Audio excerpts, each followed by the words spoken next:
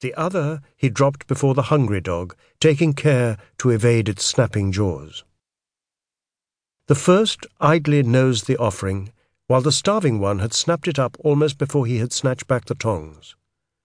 The first dog continued to sniff its portion quizzically for some time, before slurping it up with its tongue. Now the rats. He unhooked the top of each pen, placing the morsel before each one. The starved rat leapt up, its claws and teeth scrabbling for bare flesh. But when the bread landed, the famished creature gobbled the whole thing in one gulp. Meanwhile, the fat one sniffed its portion fastidiously, then turned away from it. He thought for a moment, then took the honey he had brought and spooned a little over the bread. The rat returned, sniffed consideringly, then started upon the bread with small, precise bites. He took to his chair. He waited. The starving rat was first. Within a few minutes it began to twitch and squeak piteously. When he held the candle above it, its little jaws bared involuntarily. A few moments later, its whole body spasmed as if it were being stretched on an invisible rack. When this passed, it thrashed about and clawed, first at its belly, then at its face, until it was taken by another violent seizure. This brought back the rictus grin, but also caused the rat's head and spine to bend backwards into a hideous, trembling arch. It gasped for air, producing a pathetic, breathless hawking. He watched, fascinated, as despite its weakness and hunger, it fought vainly against its fate. By now the cadaverous dog was in distress. It forced itself up, pulling against its leash, and coughed up a thin spew of yellow liquid. Within 2 or 3 minutes it was unsteady on its feet and had begun to froth about the mouth, choking and gasping. It staggered a few steps and fell, lying on its side, one front paw clawing at its neck and chest, the other scratching uselessly at the wall.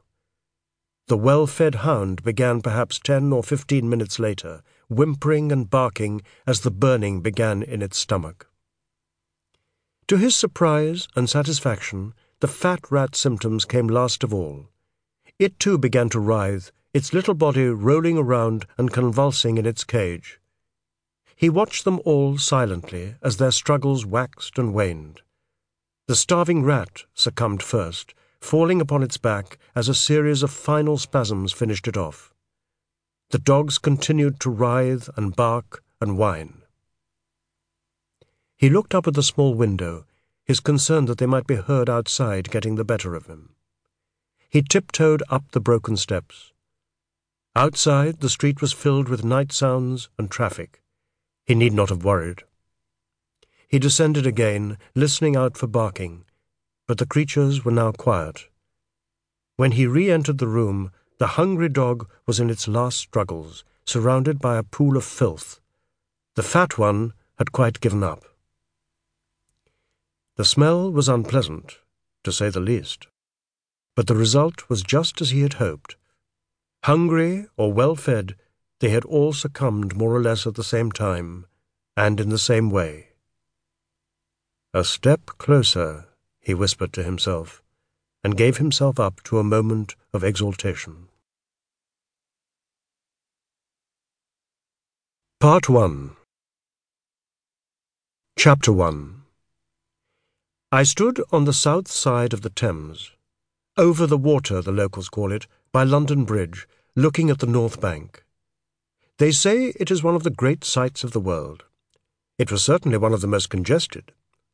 Lining the shore, wharves and warehouses crushed against each other, and below them the sides of the slick, viscous river were crowded so deeply with ships and barges that only a narrow channel in the middle remained, through which, nose to tail, skiffs and steamships all passed.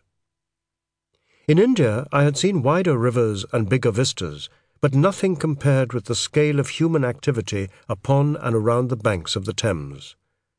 Only the view upwards at the high panorama of the city, the dozen needle spires and the dome of St. Paul's reaching up out of the smut, gave any sense of tranquillity. I turned away from the river and jostled my way down.